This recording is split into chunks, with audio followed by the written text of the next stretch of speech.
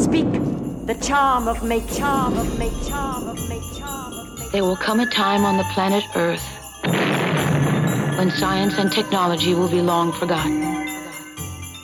When wizards will rule the world. This is the Arnemancy Podcast. The world is weirder than we know.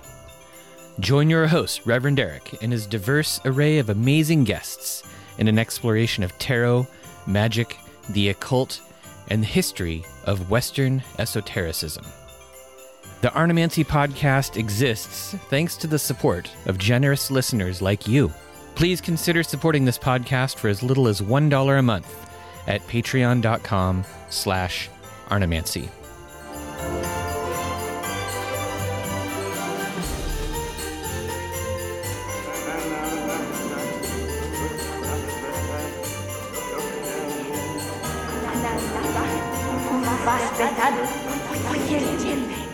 Welcome back to the Arnemancy Podcast. I know you probably just were listening to us yesterday as our confraternity of prognosticators retronosticated and looked back over our previous set of predictions. If you didn't listen to that, please go back and listen. This is I'm here with my good friends T. Susan Chang and Andrew B. Watt. I am Eric L. Arneson. We are all people who enjoy having one initial to help us stand out from the crowd. And this is what I think the third or fourth year in a row that we've done this. I think it's 4 years. Yeah. That's right. That's right. Yeah. And I'm going just real briefly, would you like to introduce yourselves? Andrew, we'll start with you this time. My name is Andrew B. Watt. I'm an artist and astrologer working in Western Massachusetts, about 20 miles or less from where Susie lives. Something like that. I'm available on the World Wide Web at andrewbwatt.com. I would say that my big contribution to astrology these days is trying to poeticize a great deal of the Greek mythological content that's associated with the sky and work it in with the system of the decans, the 10-degree subunits of the zodiac. And a very worthy enterprise that is. Yes. Thank you. And you said your website already, right? andrewbwatt.com. Yes. And Susie, would you please introduce yourself briefly? Yes, I am T. Susan Chang. Mostly, I am an author, tarot reader, and tarot teacher. Write a bunch of books, give a lot of workshops, talk about tarot to everyone who will listen, and I make a bunch of products as well. The main website for me is tsusanchang.com, and there will be a bunch of other links on Eric's website. Mm-hmm. Yes. There will be plenty of links in the show notes, so make sure you go and check those out. And also, if you are listening to this in a timely fashion, all three of us will have a special code in that'll also be in the show notes that'll get you a discount on some sort of divination service of your very, very own. Well, so what we're going to do is we're going to spend hopefully 10 minutes or less with a prediction for every month of the year. This first episode will cover the first 6 months. If our prognosticators begin to go too long, I will play the bell noise, which will mean it is time for us to move on to the next month. Although I probably won't be incredibly strict, but I'll try. I'll try to keep everybody in line. It's a tough job. What we usually do, Susie and Andrew both have kind of their own methods for doing this prognostication. Andrew, yours is the most work. So would you like to begin by explaining how you are doing the charts for this thing? Sure. What we call the vulgar year begins on December 31st at midnight. Or more specifically, it begins on January 1st at midnight. So December 31st, 11:59, the transition to 12 o'clock happens, and suddenly you're in a brand new year, and we all go, yippee, and the ball drops in Times Square, and Andrew makes a chart for that moment of midnight. Every year, what that means is that the sun is usually conjunct or just past the Imam Kali. It's in Capricorn. It's usually at 10 degrees and some minutes of Capricorn. And so we're getting a chart where the sun is ingressing into the second decan of Capricorn, and it's somewhere in the second decan of Capricorn. And that means that the ascendant is somewhere in the second decan of Libra or the first decan of Libra, depending on some various factors. And that sort of puts a stamp on the year. It says that the sovereign of the year is going to be Venus. We talked about this in the last episode, that Venus sort of gets to be queen of the year, telling us to connect and love and create and build and join and assemble. And then there's a variety of factors that prevent that from happening. What I then do is I use that moment of the ingress to the new year, a degree of Capricorn and a set of minutes of Capricorn, and I use those two numbers throughout the year to generate a chart for each month. I'm using a technique that's similar to, but not exactly the same as, the technique of lunar revolutions, which gets used as part of an annual chart progression for personal clients working off of their natal chart, where you do a solar return, you figure out the chart of the new year for them, the moment that the sun returns to the birthplace that it was at in their natal chart, and say, okay, here's your chart for the year. And then you do subsequent analyses of that. And the result of that is that you get a chart that sort of predicts year by year.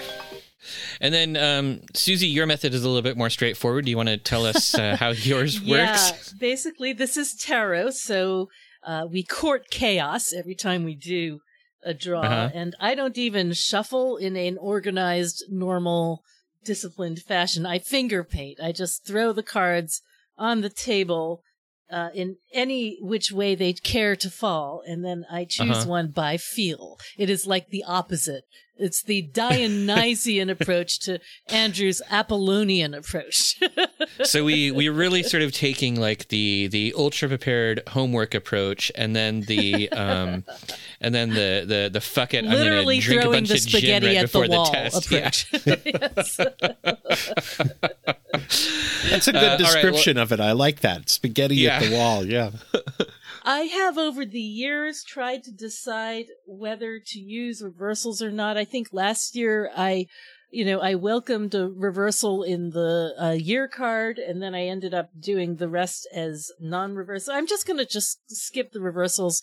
To me, reversals simply indicate that things are difficult and stressful at some level, and they always are. So we know that already. Right. Well, why don't you start off with a card of the year, and then we will hear Andrew's January chart, which is sort of the chart of the year.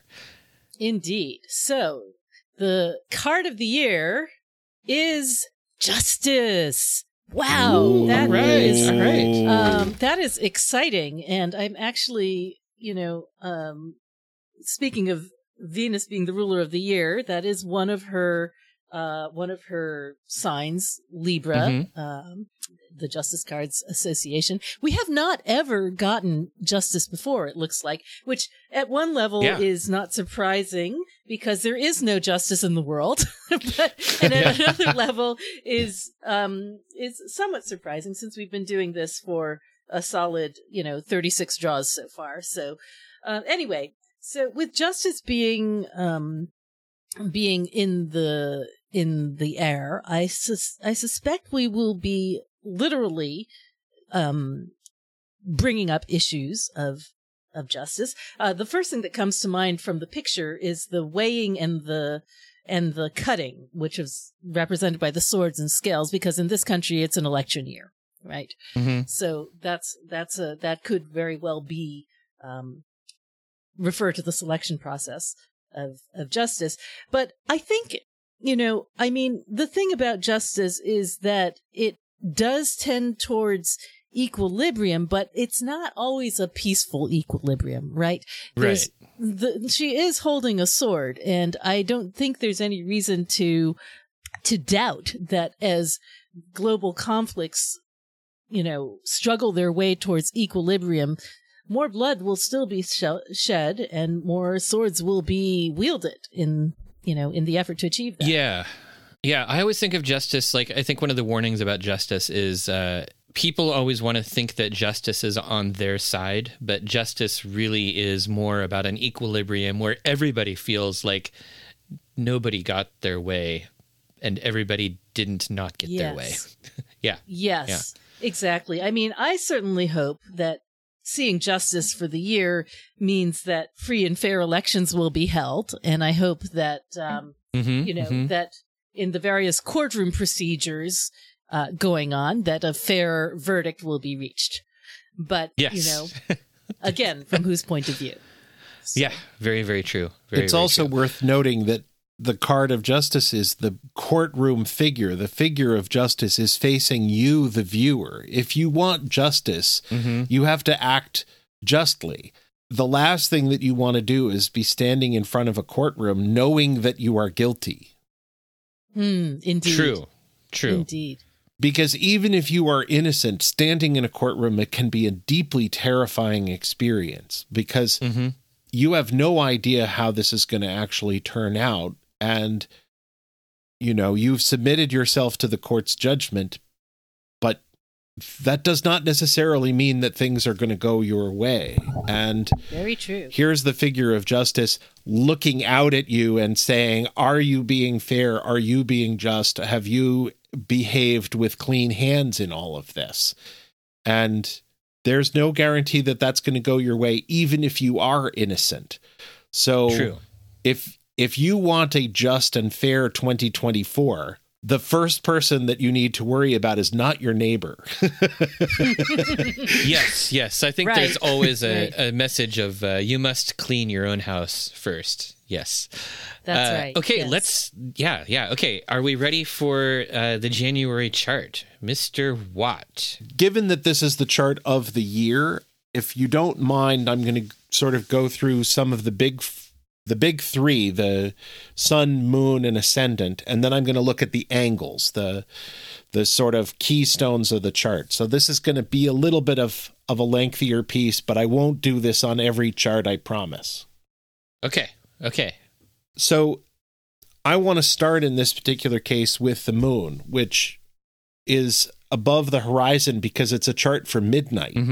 And so we're looking at a night-ruled chart. And the moon is in the 12th house. And normally the moon in the 12th house would be a very lonely place for it to be. Because and the moon will be waxing, correct? No, the moon will be waning.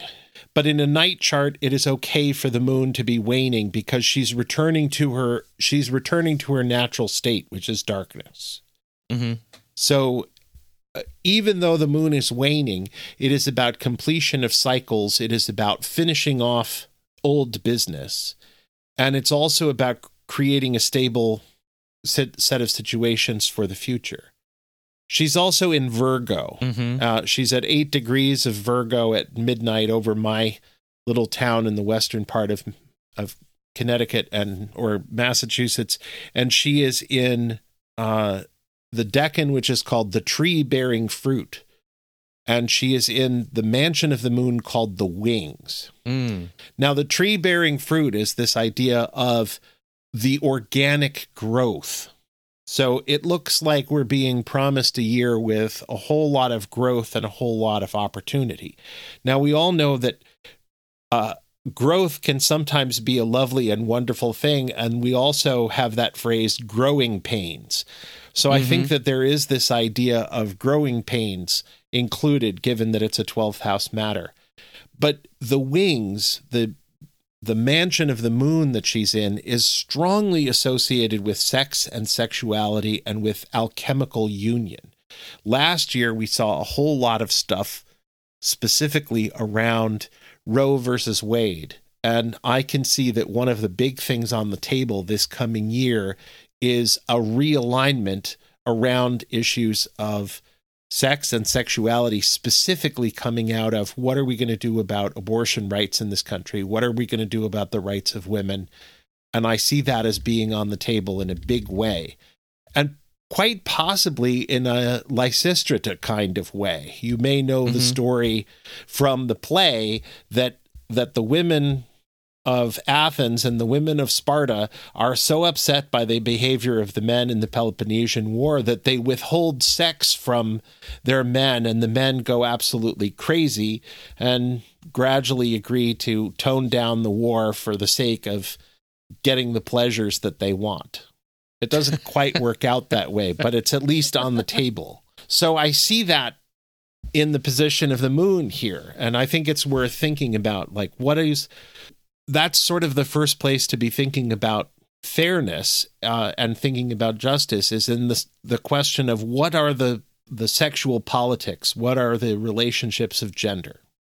And I should just add quickly that is also reflected in the Justice card as well, which is specifically tied to Libra, as we mentioned, but also the Queen of Swords, which we got last year for the card of the year. So, in the same way that we talked about reproductive rights being an issue for that, I think it's fair to say that ties in with Justice, the card this year as well.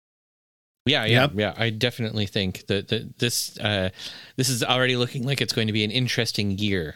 I think it is, and I think the chart shows that. Now, the sun, which we tend to think of as being the most important planet because, one, it's the center of the solar system, and two, we have 100 years of sun sign columns appearing in newspapers and websites around the country and even around the world, is in that middle decan of Capricorn. And that's called the pyramid, and it's in the 4th house because it's at the midnight position. So it's the focus on the family. It is the focus on who is under your roof, who is in your own house. But there's also that idea of oppression, and specifically a kind of generational oppression. I know that at least some of us on this call are dealing with the long-term challenges of having elder parents and children who are nearing adulthood and maybe thinking about either starting families of their own or, leaving the nest and going off to whatever comes next beyond the realm of the household. And the result is, there's a generational politics and there's a sense of generational oppression. And nationally in the United States, we're getting to the point where the baby boomers are retiring much faster than workers are joining the workforce to replace them. So, at what point does the balance of power between working age adults and retirees start to shift? And how does that affect the political question? Oh, man. The answer is it's not going to affect the political question all that much this year, but it doesn't mean that we're not going to be feeling the strength of the weight of the retirees weighing down the economy as a whole, I think. So those are some big challenges around that. All right. Okay. And then finally, the ascendant, which sort of represents the body politic, right? The whole citizenry and population. And that's in the 1st decan of Libra. And this comes back really strongly to our card. Normally, the ascendant is in the 2nd decan of Libra, which is 2 links of a chain. It's what binds us. It's what ties us together. This time, the ascendant is in the 1st decan. It's at 9 degrees 58 minutes. It's just on the wrong side of the line, and it's called the blindfold and the sword. So it's very strongly associated with that card Justice in the tarot deck, number 1. But number 2, it's associated with Dike. It's not associated with Praxidike, who's the goddess in ancient Greek thought and religion, who's associated with capital crimes like treason or murder. It's the one that's associated with things like parking fines and speeding tickets. It's the one that's associated with fair weight and measure in the marketplace. It's the one I think we need a Praxidike talisman, just mentioning that. Yeah, I mean, if if justice is your first concern, then the first thing is be thinking about obeying the speed limit in 2024. Be thinking about being on the right side of the law when it comes to ordinary basic behaviors. It means keeping your emission sticker up to date, and it means having your car properly registered and having both of your headlights working. Doing those kinds of things is an apotropaic kind of action in 2024. It means staying on the right side of the law with regard to very basic kinds of behaviors in the marketplace, on the roads, and in public places. And those are things that we as ordinary citizens can do. That has nothing to do with what happens at the national political level. Okay. So how about our angles? We've already talked about Libra and Capricorn, which are two of our angles. So let's shift to our other two angles, and let's start with the midheaven, which is the public sphere and usually thought of as government. And here we've got the midheaven in that second decan of Cancer, which is associated with Hercules in the court of Queen Hippolyta of the Amazons, where the great super masculine hero of ancient Greece is dressed in women's clothing and recovering from PTSD. And I think that this shows that somebody in government, lots of people in government, are going to continue to be making a bunch of issues out of trans identity questions and sexuality, and it's not going to go well. Like the nature of the conversation has moved on in a lot of ways, and being able to make political hay out of this issue is not going to land as a practical issue at the voting booth. So if you're in politics, this is not an issue that's going to land with the voters or mean a whole lot to them. Okay. All right. The final angle is Aries, because we've got our angles in cardinal signs in this chart. We've got a big question of being in opposition, because Aries is a Mars-ruled sign, with others, important others, spouses and romantic partners, business partners, political allies. Foreign relations is potentially going to be a place for a lot of conflict and a lot of ongoing conversations where there's going to be productive conflict between different groups that see their interests as lying in another direction from where we see our interests. Whatever you define as we, there's a risk that we is going to break apart into several different unique I's. So I think that that's a critical risk. That's going to be exacerbated by where the nodes are. At the moment, the nodes are going to spend pretty much all of 2024 in Libra and Aries. And for them to be in the 1st and 7th house says that whoever the others are in your life are going to need more from you than you're currently giving. But that means that the shit lands on us, right? If we think of the north node as being the mouth of the dragon and the south node as being the tail of the dragon, the shit has to come out somewhere, and whatever it is that the dragon eats, the desire for connection with others is going to be really big this year. But that means that the crap gets dumped into our personal lives. And that, I think, is one of the critical lessons of 2024 is if you feel a hunger to connect with somebody, go ahead and make that connection, but be prepared to shovel your own shit and get it out of the way, because you're going to produce it. Okay. So I think that covers 2024, and we can call the episode to an end now. All right, we're done. No, not really, but... Okay, well, now I think it's time for Susie to draw a January card. All right, January card. Let us see. It is the devil. Der Teufel! Der Teufel! Indeed. Yeah, so I'm just checking really quick to see if we've gotten this before.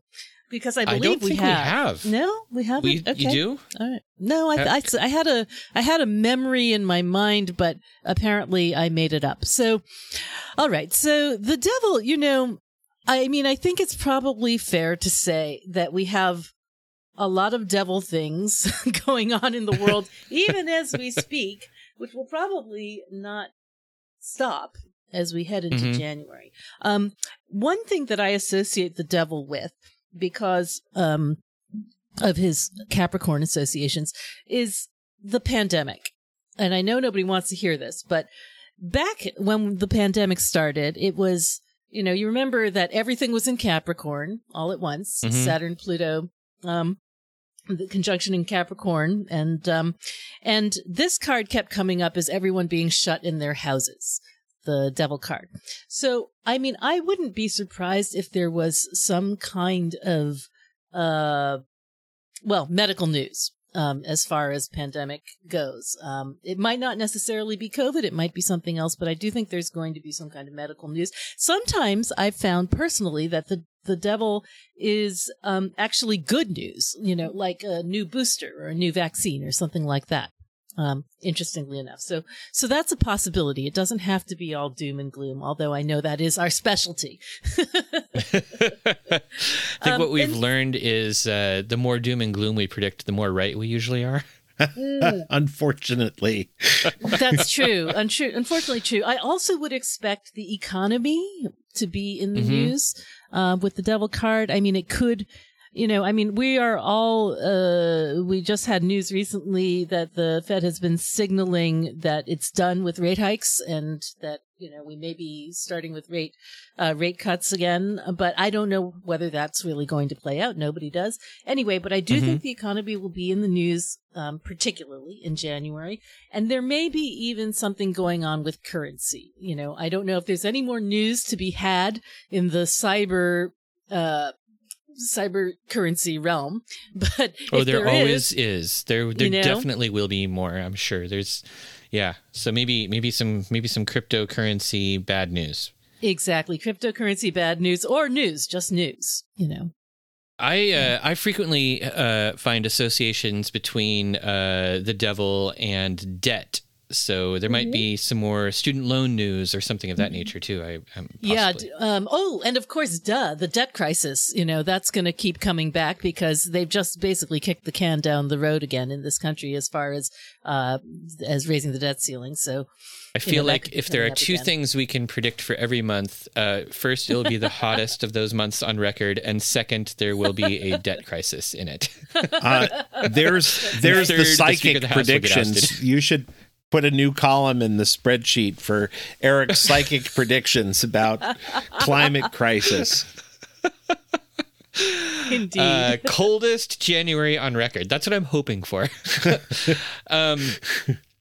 Okay, Andrew, do you have anything else for January, or did you cover it pretty well in the chart of the year? No, and I do have a couple of things that I think are relevant to January specifically and not necessarily for the whole year. Okay. The first is that we've got all of the personal planets in the third house in Sagittarius. So on January 1st, we have Venus and Mercury in Sagittarius along with Mars.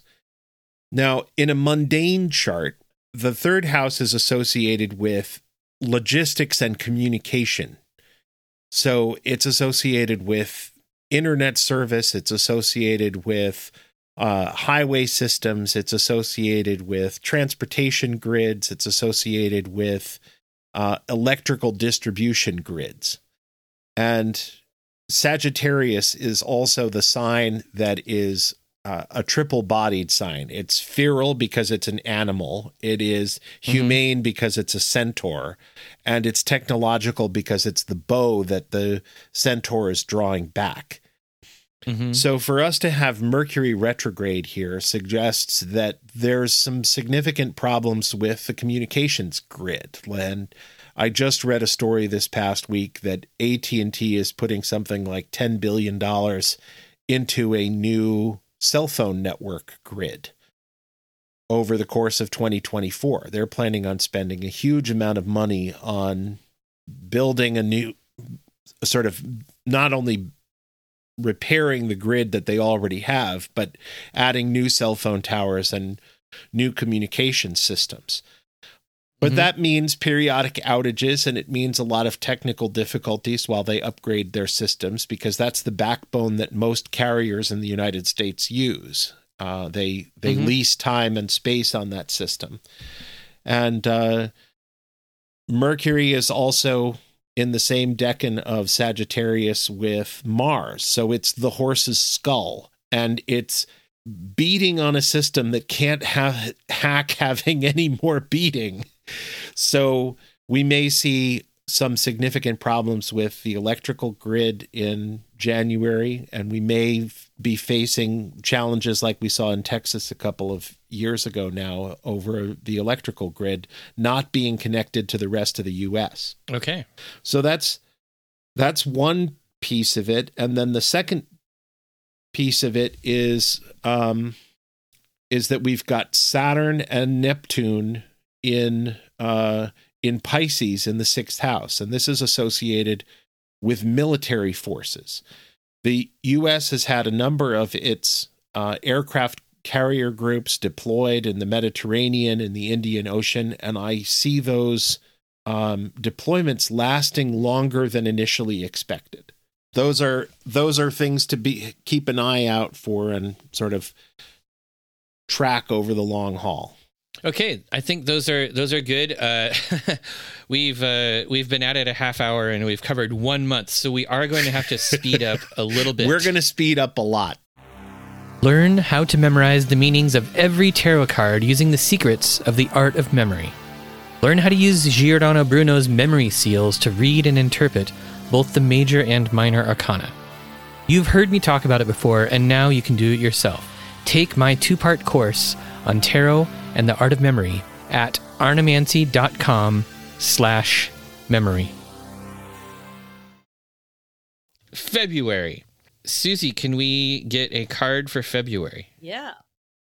This one sprang to my hand. This is the Ace of Pentacles, which I know we have gotten before. This one is familiar indeed. And in fact, we just talked about it in the look back, I think. Yeah, last year we got it in March, and we talked about the, the ChatGPT-4 release and Canada wildfires unexpectedly, all the fuel that had been piled up. So, I would not have guessed, and I don't think I did guess when we did this last time, that wildfires would be associated with it. I'll be surprised if that happens again, but okay. But what I did predict, and which I think is still valid for Ace of Pentacles, is again money. Like the Devil card, it is a money card. Commodities, grain, earthquakes, things that are of the earth. So, who knows whether it will show up it's unlikely to show up exactly the same way as last year, but I wouldn't be surprised if there is some kind of, massive motion or big news in the currency markets for this as well. The Ace of Pentacles is, kind of a magical card in a way, and it can represent an opportunity, a great investment opportunity of some kind or another. So, although I hesitate to predict anything too positive, the Ace of Pentacles generally does signify an opportunity that people get excited about. So, true. Perhaps that will happen. It's. I'm sure it's going to be cryptocurrency.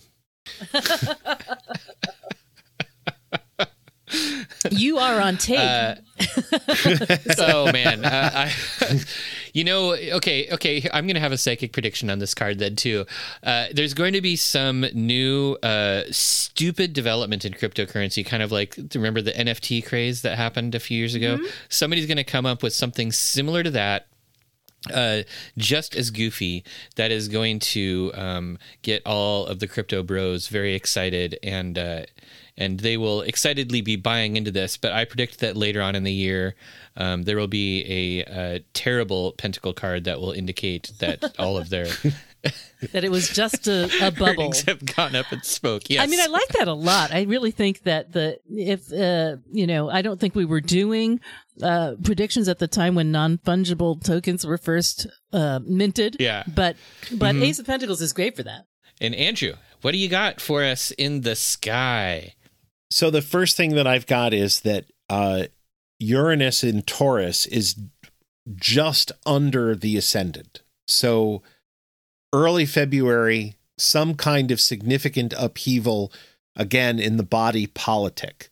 There may be significant concerns about rising food prices in February. We did not have a great harvest year. We did not have a great year for raising livestock. Prices for wholesale grain and such were through the roof. So prices may go through a spike in January, late January, early February, and there may be frustrations around that are visible in the political climate. Mm-hmm. The second thing is that Pluto, which has been direct for a little while now, will at that point be back in Aquarius, and it's in the 10th house. All through 2023. I wish I had said this last year in the episode, but it only became clear based on what Pluto was doing this year. Whenever Pluto has been in Capricorn, it has meant that the negotiations between owners and workers have favored the owners. Oh. Whenever it's been in Aquarius, those conversations have favored the workers. And now it's in the 10th house, which is associated with government. And I see a lot of questions about what are workers' rights, what are workers' protections being on the table and on the agenda, not so much in Congress, but in the administration. Okay. And doing a lot on the administration side, on the presidency side, to secure workers' rights in preparation for a possible transfer of the White House to a different party, but also as part of an effort to secure more votes for one party over another by doing everything that they can to create differentials in policy between one party and another over the course of the last year before the election. Okay. Now, there's also a huge pileup of planets in the 9th house conjunct the midheaven. We've got Venus, the lot of fortune, Mars, Mercury, and the midheaven all sort of clustered in the 9th house. And that's magic, that's public religion, that's publishing, that's writing. It's also higher academia. And we've had a lot of ongoing trouble in university culture. In the last episode, we talked about Ivy League presidents being called on the carpet. And this looks like a whole lot of controversy in that realm that needs to be addressed or is addressed very publicly. And maybe some colleges going under. That was a story that started to appear in 2022. And I see that perhaps continuing in 2024 with colleges running out of money and deciding to close their doors. Wow, I think that's a very bold prediction. That'll be interesting to see. Yeah. Okay, anything else? Should we move on to Let's move on. March? All right, March. Forward march. Okay. Speaking of which, this is the Knight of Swords, whom we have not seen before in our prediction episodes. He certainly looks like March, coming in like a lion. Now, this is the most warlike of knights. So I would suggest that there is going to be, military activity is, of course, chronic and perpetual, but I think we would see a peaking of that activity or some very large military development in March. It could be a taking of territory or a taking back of territory, but one thing is for sure, there will be things in motion. Okay. Okay. That makes sense. Is that it? Oh, do I have anything else? Well, I mean, the other thing is that, with it being a court card, Mm-hmm. I would not be at all surprised to see if there are personalities, corresponding to the Knight of Swords personality in the news. Now, who that's going to be, I couldn't tell you, but it will likely be a politician. I mean, that seems pretty obvious because it's an election year and because we've got this, the Knight of Swords is a wielder of words, right? And so that seems likely to me, but chances are there will be other manifestations of this archetype as well. Can I ask a stupid American question, one that I should probably know the answer to already?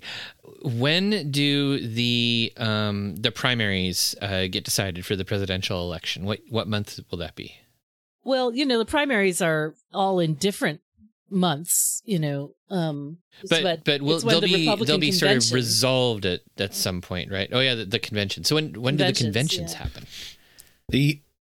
The primaries all occur between January and June, and they're all expected to end by June of 2024. And then I think both conventions are either at the very end of May or they're both in June. But the whole thing is the general election really begins in late June, early July. Okay. All right. Okay. The chart for March is actually on February 29th. We have a leap year this year. It's for 3:42 a.m. Eastern Standard Time.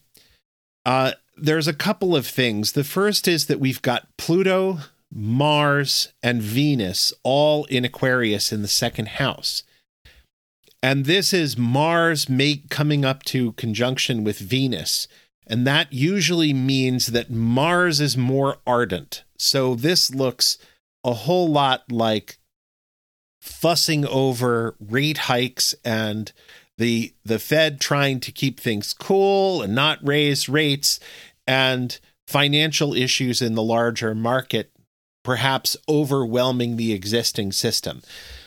The decan that the conjunction is taking place in is in Aquarius, so we've got Heaven and Earth is the name of this decan, and it's the ideal, what do we want to have happen versus the facts on the ground. And I see the Fed saying, oh, well, we don't really want to raise rates, but the actual facts on the ground require us to raise rates. Or the facts on the ground mean that we really do have to lower rates and do some kind of quantitative easing. I can't say for sure which way it goes, but that's a place where we should be watching very closely as to what goes on, because overall Pluto is saying favor workers, favor the working class of the people who are actually doing the labor. And that is actually Aquarius 2. That is part of the territory of the Knight of Swords. So there's another layer there. Oh, nice. Oh. Mm-hmm. And then we've got Saturn, Mercury, and the Sun all in the middle decan of Pisces. And that decan is called the Net, and it's in the third house, which is again about communications and infrastructure. And is this cyber warfare? Is this, the Biden administration and the country having to worry about cybersecurity? There's a piece in Barron's News this week about how corporations and federal and state and county agencies are all desperate to have more cybersecurity personnel. And this looks like this is the time of year when we are most likely to need those cybersecurity personnel. And there's a whole lot of attention on securing computer systems against intrusion. That looks a whole lot like what was being called active measures being taken against the U.S., or a decision to defend the United States against active measures of various kinds. All right. Okay. Well, all right. That sounds like it'll be an interesting month, especially as we are leading into our total solar eclipse in April. So, Susie, you want to start us off by pulling a terrifying card for April? Trying to see if this is the one. I think this is the one. Terrifying. It's the Empress, my friend.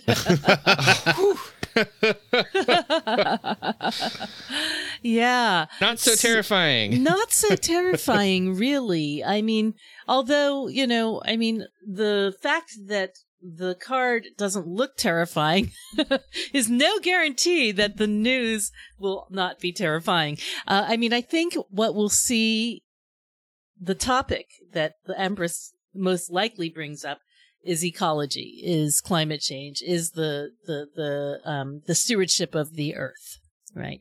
Mm-hmm. I think that's likely, as well as of course reproductive rights, right?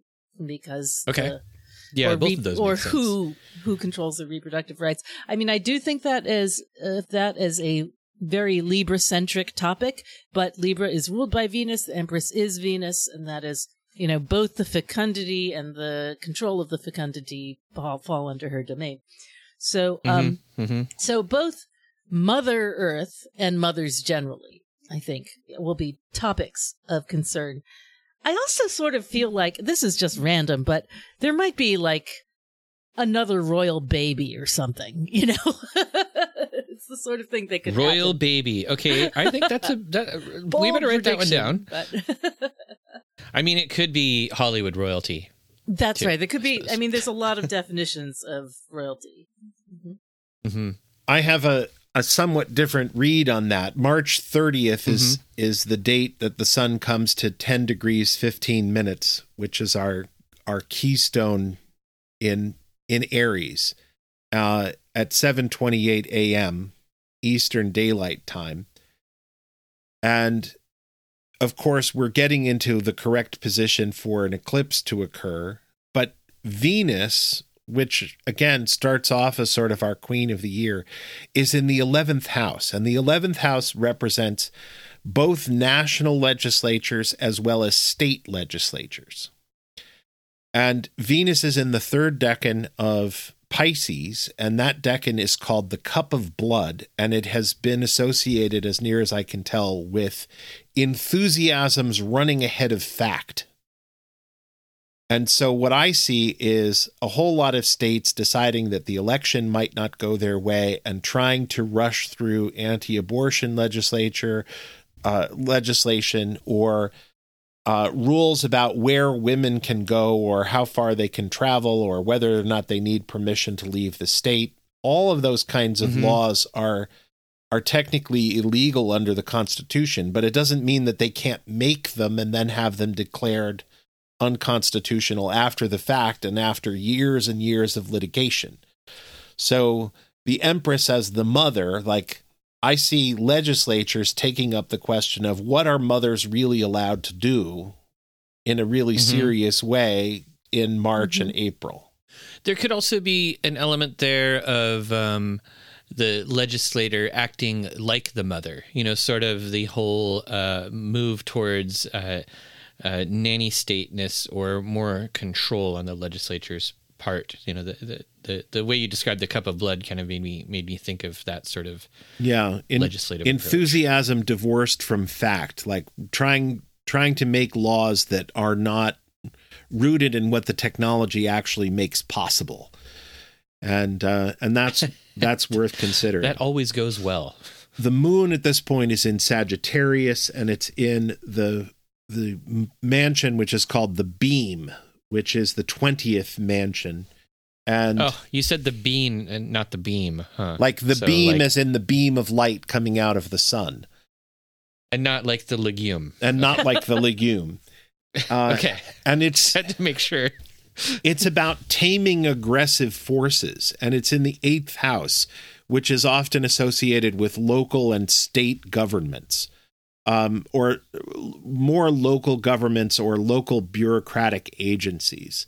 So I think that this is kind of related to the same thing that we see with Pluto and the working classes and unions, is a whole lot of state agencies looking around and going, well, we're union employees. Maybe it's time for us to go in search of a better contract. Maybe this is, and perhaps some controversy around garbage men and fire departments and police seeking a better contract. But notice that it's about taming aggressive forces here. So I think that there's a chance that there are some test flags put up and a bunch of attempts to slap those flags down. So maybe some unions having less success than they did this year. Yeah, perhaps. But we shall see. We're making good time here. I feel like we're doing a good job zooming through months. I'm real proud of both of you. As my least wait, hold on. Does loquacious mean talk a lot or not? Yeah. Loquacious means talk a lot. Yeah, you are amongst my most loquacious friends. So it's always impressive when things go quickly in these episodes. I haven't had to use the bell once. I'm going to bell myself. Shut up, Eric. Oh, time for the next month. Okay. May. So, It's time for a card. Yeah, I'm trying to decide if this card feels right. It's good enough. Okay. 5 of Wands. Oh, that's good. All right. Yeah. All right. So the heat is starting to be cranked up. Hadn't it before, but like its friend, the 7 of Wands, 5 of Wands can really broadcast heat-related disaster. So the difference, however, is that where the 7 of Wands tends to be more expansive and out of control, like the wildfires we saw in Maui. That was a 7 of Wands thing. Right. 5 of Wands starts with pressure. And I think that, so like volcanic activity could absolutely correspond to the 5 of Wands, right? The other thing that 5 of Wands often correlates to, in my experience, is competition. Fierce competition. And it doesn't have to be violent competition. We could be talking about Olympics, for example, or just like really visible athletic competitions or something like that. But the description that Arthur Edward Waite gave for the 5 of Wands was mimic warfare. So, would that all our warfare were mimic, but I think that's probably too tall an order for any month of the year or less. But there's an element to there that could be something like a false flag, or kind of similar to the cup of blood that Andrew just mentioned, an enemy that doesn't exist, which we know that Americans, actually, I suppose people everywhere are always eager to go after, we want an enemy.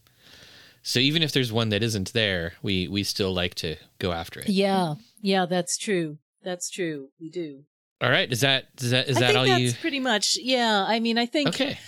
Yeah, I'm trying to think if there's anything else besides those points that I'd like to hit, but I think that's pretty much it. Heat-related disaster, likely volcanoes.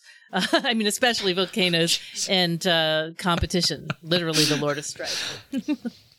I like how we ended our retrospective saying that, like, I guess we could go bigger with our predictions, because it seems like we miss big stuff because we just don't guess. And so Susie's like, you know what, volcanoes.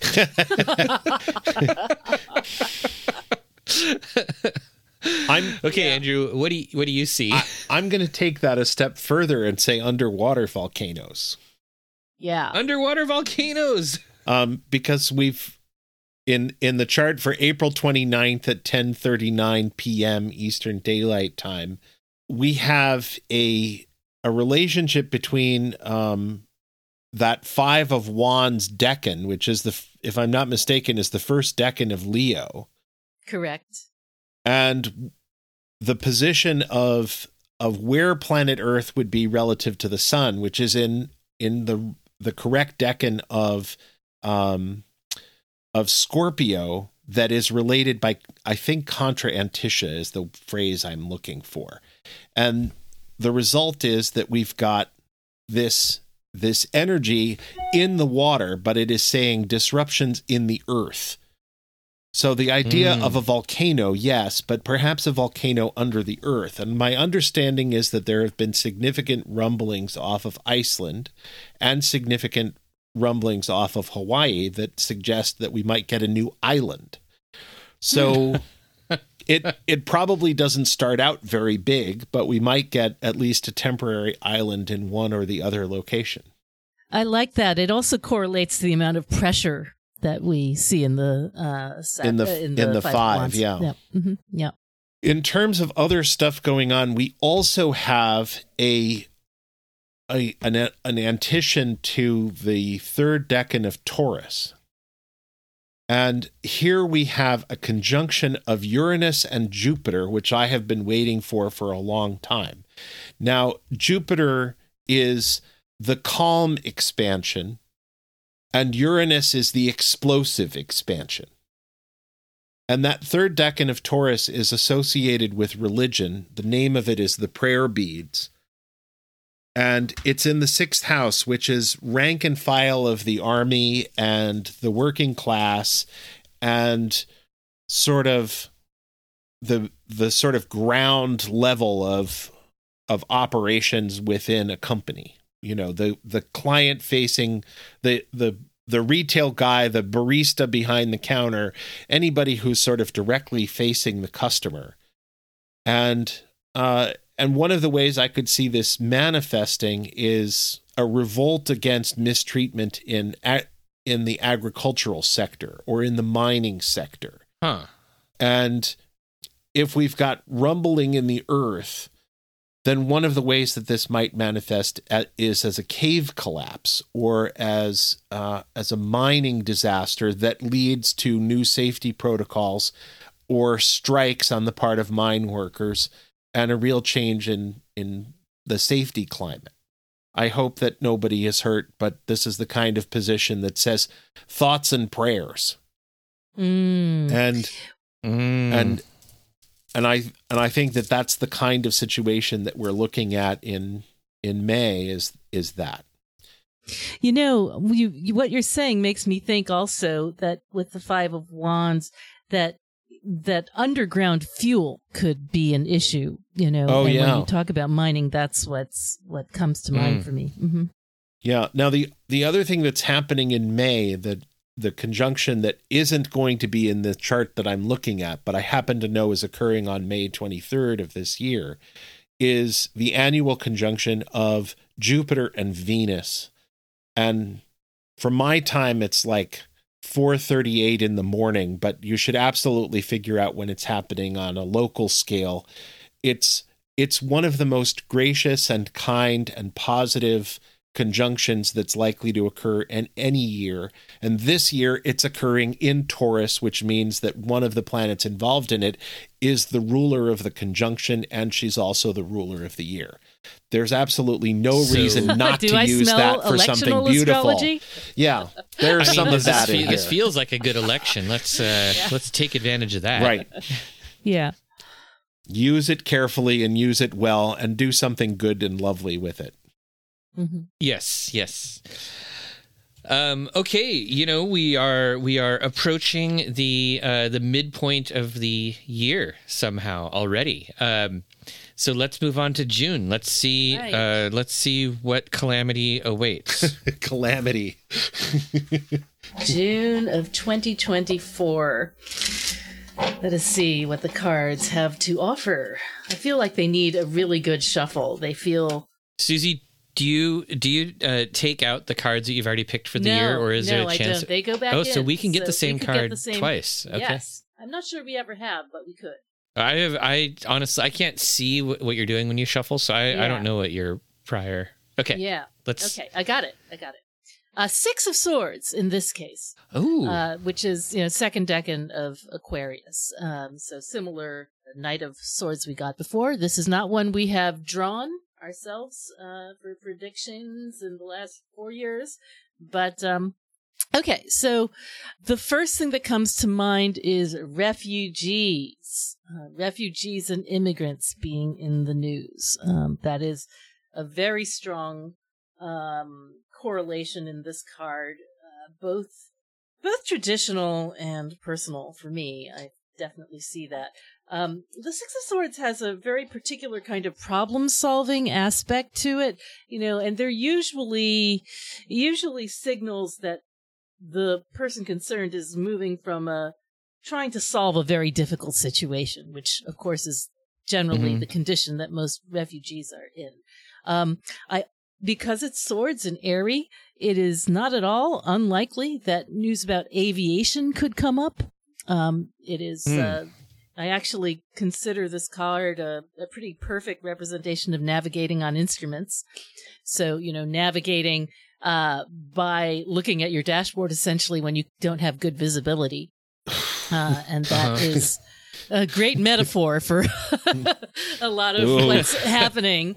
And it could, I think also that kind of navigation by instruments is, metaphorically, that could be like, making policies, or trying to legislate for idealism in some way. So right. I don't know exactly how that might show up. In terms of natural disasters, oh no, I don't think this is I'm not going to say this is not a very natural disastery card. It's more about cleanup and solving things than natural disasters. But if there were any, we should say if there were any, they would be wind related, air related. So tornadoes full of sharp objects. Tornadoes full of swords. Yes. What I was just thinking, since the primaries are going to be wrapping up around this time, it does make sense for immigration and immigrants and refugees to be in the news because, as we all know, that's a huge hot button topic in American politics. And both of the parties, whoever comes out on top, they're going to be trying to use some element of immigration to sway voters to their side, probably. Yeah. No, absolutely. I think that's true. And, and it's interesting, the kind of feelings that the Six of Swords evokes are less of kind of empathy and compassion so much as, oh my God, this is a huge problem and we have to solve it one way or another. And part of the issue there is that here's the Republican Party saying we want a closed and highly regulated border, and we want working class wages to be low. We want businesses to have broad freedom to do whatever it is that they want. And we want low taxes. And those right, that too.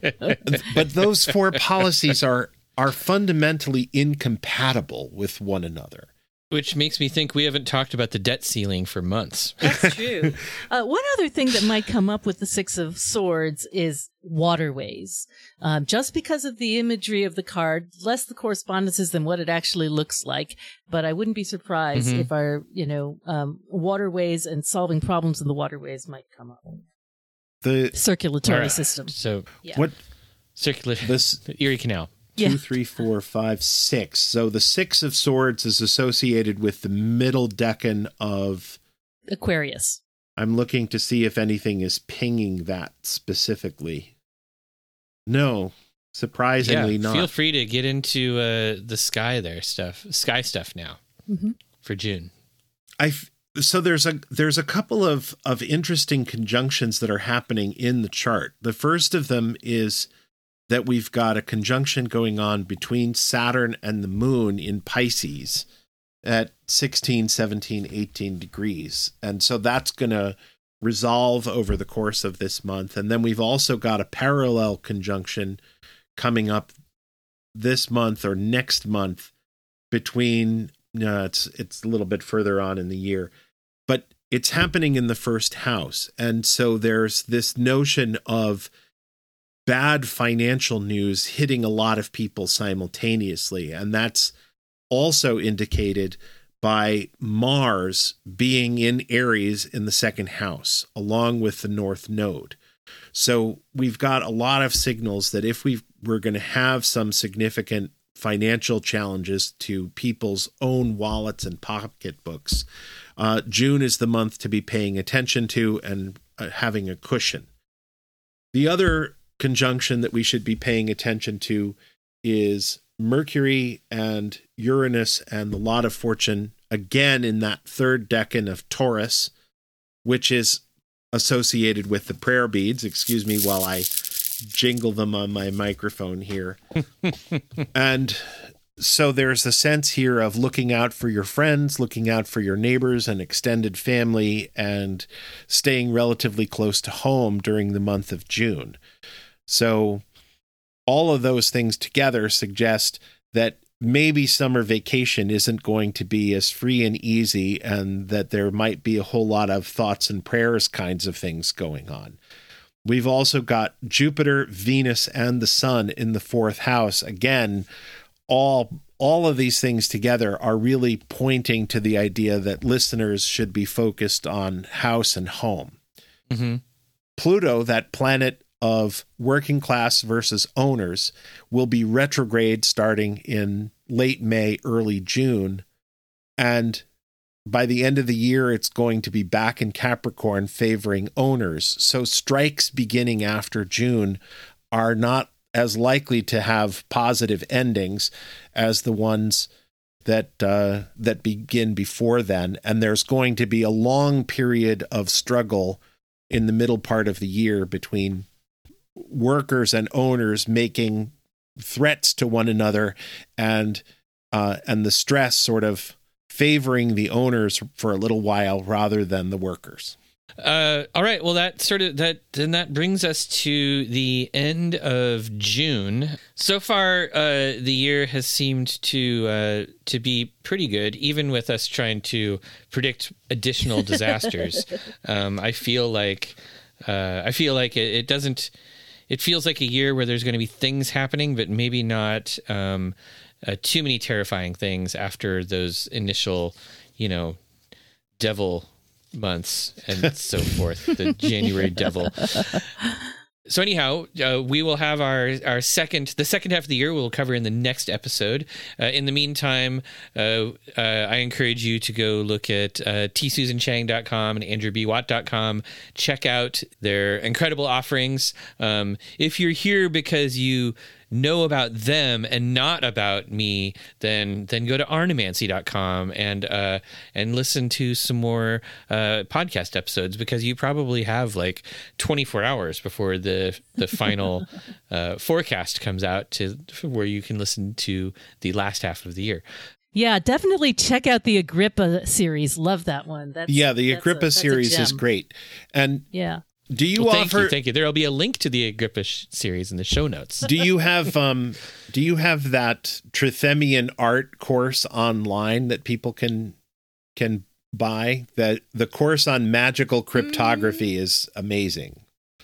Did I? I don't know. If not, I'll offer it again soon. That is a thing worth looking out for and participating in the next time you put it on offer. It's a tough one to pre-record because that class involves homework and sort of evaluating homework. So, but it was you're right. That's a fun one. I will definitely do it again. And if so, there will be a link to that in the show notes. It's all in the show notes. Excellent. With the bees. This has been another episode of the Arnemancy Podcast. Thank you for joining me. I have been your host, Reverend Eric. You can find Arnemancy online at arnemancy.com, and you can subscribe to this podcast anywhere podcasts are found.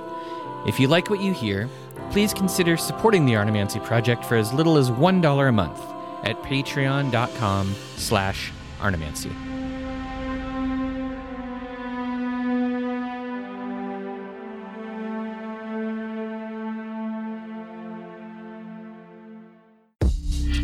This is Vanessa Urena, and I'm really excited to announce my new store, Sword and Scythe, where I will be offering magical art, materia, and services beneath Mars and Saturn.